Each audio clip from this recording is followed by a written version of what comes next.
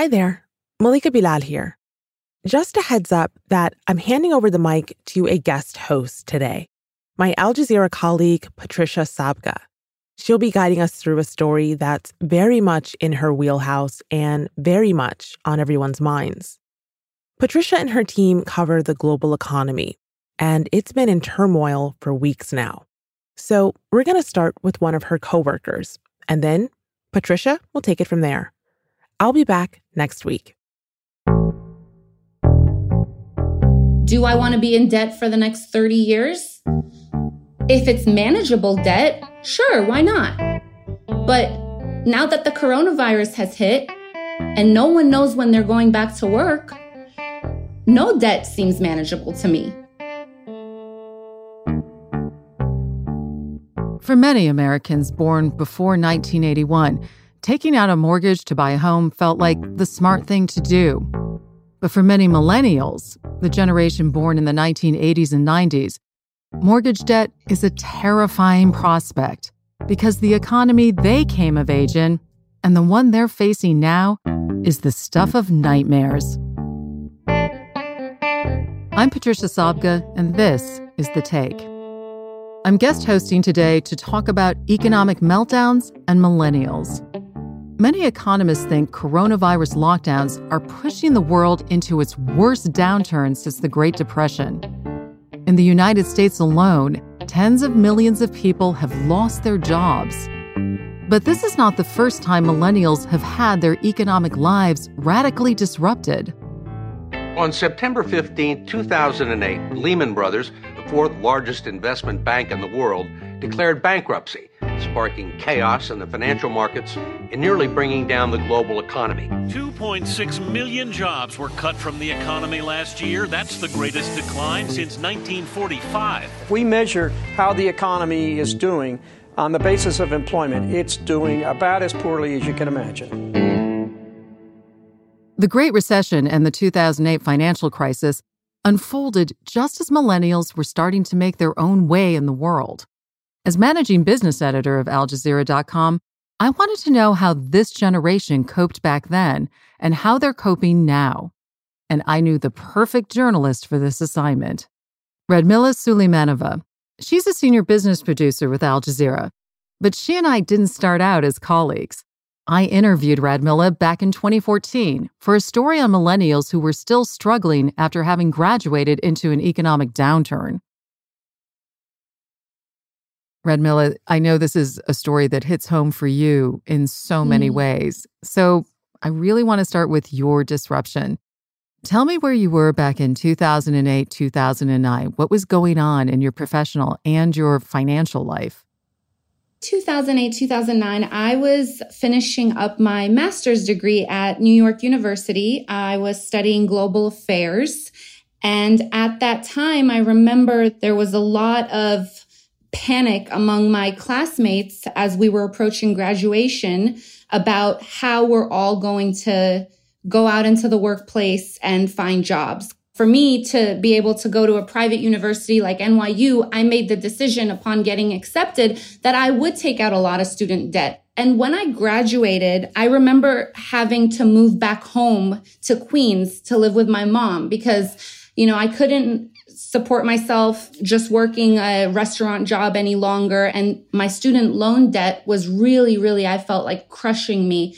And I've been multiplying my bills. So I really had no choice but, like many other millennials, to move back home and reassess the situation. And it did set me back a few years. So you were disrupted. Your career was disrupted. I want to talk about the story that you reported recently for AlJazeera.com. I have it here, and the headline really just says it all. For millennials, coronavirus economic blow awakens bad memories. Did it awaken your bad memories? Patty, I have to tell you, it really did because, it has just been 20 years of a roller coaster, really. We graduated. Well, let me just speak from a personal note. My second day of college was September 11th, 2001. The trauma that a young college student experiences, just seeing that, was enormous. And my graduation from grad school was straight into the Great Recession. And now, the last 10 years have been a decade of underemployment. And now with the coronavirus, as millennials approach their 40s, I'm just afraid that we're not going to have the space, the time, the resources, the jobs to recover from this ever. Redmilla is not the only millennial worried about the future. As part of her story, she interviewed 32-year-old Emily Reddix, who manages a clothing boutique in Manhattan. Well, Emily, like many other millennials who have been so attracted to the promise of the big city, moved to New York right after graduating college. And she wanted to work in fashion design, a very booming industry. But when the Great Recession hit, that industry was particularly hit hard as well. And after the 2008 crisis, I was just coming out of college, and it was very difficult to find a job. And she told me that the only jobs that were available, and I really use the word jobs loosely, were unpaid internships, and that wasn't a route I could take. I needed to make money so I could pay rent and have food. So I definitely didn't plan to go the retail route. I'm happy with how it turned out. It took a while, and it was definitely a struggle finding a job back in 2009. And that was Emily's journey. And she really, really excels. I mean, I've seen her in action. And it would be really unfortunate if, these small businesses where people really build close relationships and depend so much on their livelihoods never reopen again. Is she worried that it won't reopen again? She's really worried. I think a lot of businesses are going to struggle, and unfortunately, I think a lot of these small mom and pops are probably going to close. And she's really worried. And I mean, we have these tough conversations, but she stays really positive. She's just trying to see what she can do to keep the business running. But yes, of course, she is really, really worried. I think it's going to take us a while to recover.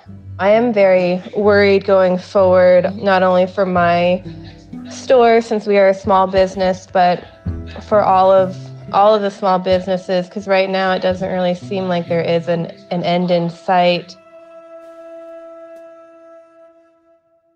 You talk about Emily, and she's trying so hard to stay positive, but the knocks that this woman has suffered, they're not unique. Many millennials are experiencing the same thing. And when a majority of a generation is hit with this kind of financial setback, not once but twice now, it can dramatically influence the trajectory of their lives and even their relationship with money. So give me a sense of how millennials stack up against previous generations, especially on those major milestones. Well, we're behind the boomer generation and Gen X as well. So millennials are postponing really important life milestones like homeownership, like getting married and having children. And a lot of those decisions are based on the economic hardships of the last decade. Like I mentioned in the article with Emily, you have people who are educated, who have college degrees, who graduated with mountains of student loan debt and no jobs to walk into, no jobs to build their life.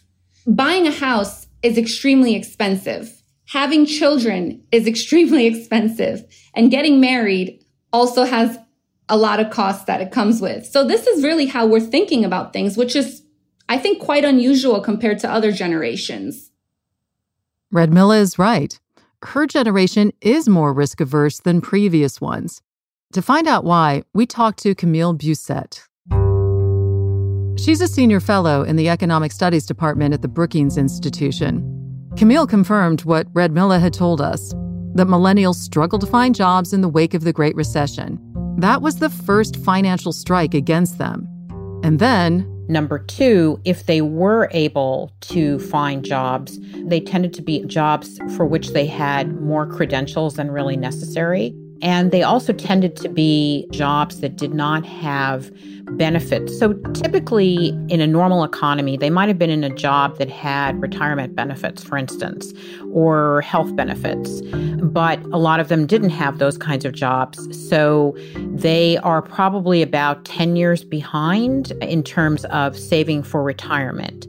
Their savings rates are lower than other generations at the same age, basically. And as a result, their investments are also lower. Consider this. Millennials are likely to take longer to move out of their parents' house than previous generations did. And like Camille said, it's been tough for millennials to save money, let alone invest it in assets that grow in value over time. As a result, they're less wealthy than older generations were at the same age. Part of that is down to student loan debt. Overall, millennials tend to have higher student debt than generations prior to them. And the reason for that is that they went to college at a time when tuition really, really shot up. And the loan structure also changed so that they tended to have more loans than grants. As a result of that, their student loan debt tends to be higher because they were paying overall a lot more for an education than might have been the case in prior generations. And yet, millennials have been accused of being lazy and entitled, even though they've faced obstacles their parents never did. You know, I do think this is a generation which is probably, when we look back in about 20 years, is probably the generation with the greatest amount of downward mobility, which is unfortunate and very counter to the American narrative of continuous upward mobility. Now, with the coronavirus pandemic, it's not clear when or even if things will get better. But data suggests the economic fallout is hitting younger generations the hardest. A survey conducted in early April by think tank Data for Progress is a case in point. It found that more than half of Americans under the age of 45 had either lost their job, been put on leave, or had their hours cut since lockdowns began. So they're going to have to really focus on the basics. You know, how do we get food on the table? How do we make sure there's a roof over our heads, et cetera? And the longer the coronavirus pandemic continues here in the U.S., the less likely they are to be able to bounce back extremely quickly from an employment perspective. So that is very, very bleak. It is bleak, and there's a lot of uncertainty ahead. I think it's going to be incumbent upon the federal government in particular to think about how to rebuild this economy and how to make sure that people who are in their 40s, which is, you know, they still have 30 years of work time left, going to make sure that those people are put on a path to success. The U.S. government has stepped up with trillions of dollars in coronavirus relief measures, like enhanced unemployment benefits and low-interest loans to help businesses. The government is even sending checks to people to help cushion the blow from lockdowns. But is it enough? After her story was published, Radmila checked back in with the people she interviewed to see if the federal government's financial lifeline had reached them yet. Well, I hate to be the bearer of bad news, but a lot of the people I spoke with for the article have received zilch from the government. They're waiting for their checks, and it's been over a month. So I am baffled to think that people are left out on their own, forced to shut down their businesses, forced to stay home and not go to work without any sort of lifeline from the government. I mean, really, how are people supposed to feed themselves, pay rent, pay bills, pay their credit card bills? How are they supposed to do it? Excellent questions. So we asked Camille how she would tackle the problem. The way Camille sees it, the country needs a multi-phase plan of action. That would be one, that there are monthly payments to every American who earns less than $100,000 per annum. That would allow people to actually spend money, so you could create consumer demand that way. That is crucial because consumer spending accounts for roughly 2/3 of U.S. economic growth. Number two, there would have to be another round of loans and supports, but for a larger, broader array of industries. The point is to ensure that businesses, great and small, get through the crisis so they can kick back into action once the pandemic starts to ebb. The third element would have to be a very high priority placed on making sure everybody has health care. And so that will be very expensive. And the final piece of the picture would be that we would have to start constructing housing so that people who are infected can stay away from one another. And that will be particularly true for large cities and lower income areas. Because if we don't plug these gaping holes in the social safety net, a second wave of infections could take hold, triggering more lockdowns and another economic downturn. So I think that's kind of where we would need to be in order to be on the 2-year trajectory, which is, at the end of 2 years, we would start to regain significant momentum in the economy. Anything short of that, I think we're risking, not getting back to where we were for another 3 to 4 years. Unfortunately, Camille thinks it's more likely we're looking at a longer road to recovery, which is why she also wants to see other measures that could be game changers for struggling Americans and the economy as a whole. Starting with, it's going to be important for the federal government to basically forgive student loans, period, whatever their origin, whether they're, from a for-profit university or from the government or they're from a bank. Next, they're going to have to figure out how to deal with mortgages that haven't been paid during the crisis and have to do that in a pretty creative way. And it bears repeating, they're also going to have to figure out how we can better provide health care to everyone. So I think there are a lot of options on the table. We will be spending, we meaning the U.S. government, will be spending a lot of money to get out of this very, very dark hole. And I would not be surprised if, by the end of 2023, we have spent something like $12 to $14 trillion. For many people, and not just millennials, the scariest part of this economic crisis is how suddenly it struck and how vast the damage has already been.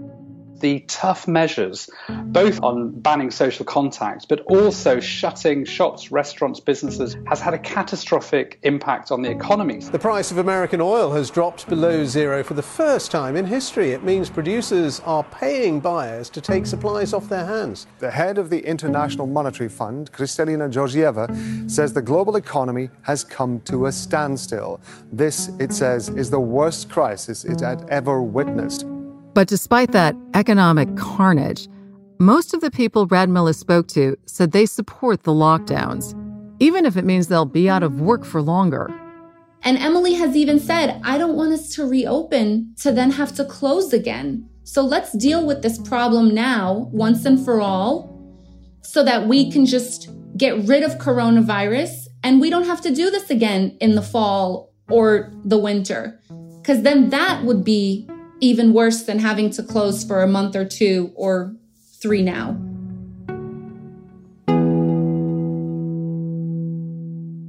Last week, after The Take spoke with Emily, she sent this postscript, and we'd like to end on it, because perhaps one of the greatest strengths of this generation disrupted is that many millennials don't just want an economy that works for them alone. They want an economy that works for all of us. I had one more thought. I was talking to some friends last night. We did a little Zoom chat, and I do think a lot of people are, they understand, the economy is being hit really hard, and everyone is feeling for these small businesses. And I know a lot of my friends and clients at my store want to do what they can to support businesses right now. So I do feel like when this is over, I think a lot of people are going to do what they can to help these smaller businesses bounce back and go out there and hopefully eat at their favorite restaurant or shop at their favorite store. And so I like that sense of everyone's kind of trying to come together and help out. So I hope we see a lot of that happening when things open back up.